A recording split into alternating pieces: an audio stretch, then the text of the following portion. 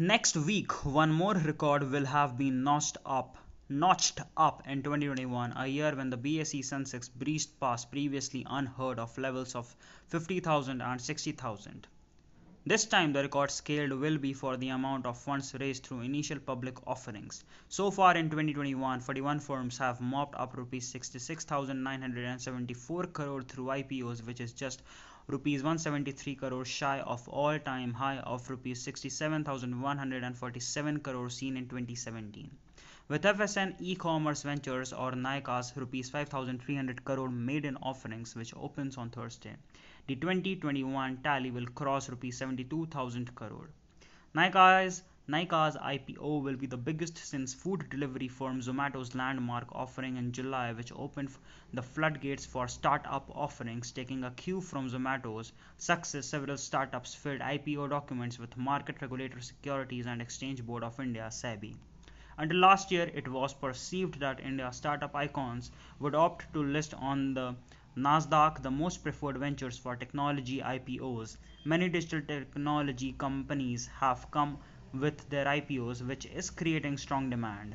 The demand, which is similar to Nasdaq's style listing, similar set of investors and valuations. In 2017, the large part of fundraising was led by insurance and financial services companies. This time there is a lot more diversity, said V. Jaishankar, Senior Executive Director and Head of Equity Capital Markets, Kotak Investment Banking.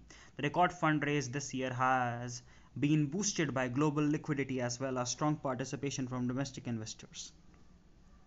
The flow of liquidity in the secondary market and positive sentiments on account of good returns have rubbed off on the primary market. The steps taken by the regulator in terms of easing things for issuers have also helped the IPO boom. Unicorns coming to list shows that Indian equity markets have matured. Investors are accepting valuations that are not based on price to earnings or profit growth. Retail investors actively investing in IPOs is proof of equity culture spreading, said Pranjal Shrivastava, partner ECM Central Capital. Next stop, rupees 1 trillion. With a little over 2 months left in 2021, the industry has set sights on scaling rupees 1 trillion in fundraise via IPOs.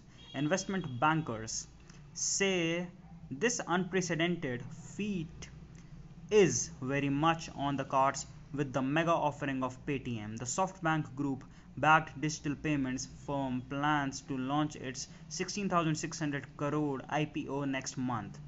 Its offering will break state-owned Coal India's 2010 record for largest ever IPO at rupees 15,000 crore.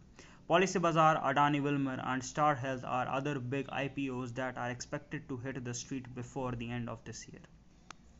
Industry players said retail participation this year has been an encouraging sign, particularly in loss-making companies. The revenues of these companies tend to compound, so even if most of them are not making profits, investors can clearly see them making profits at some point in time. Retail enthusiastically investing in IPOs is an effect of COVID. People have more time to research and make informed decisions, added Jaishankar. Shrivastava said the outlook for the IPO market will remain positive as long as the secondary market remains the way they are. We see a lot of quality names lined up, he said.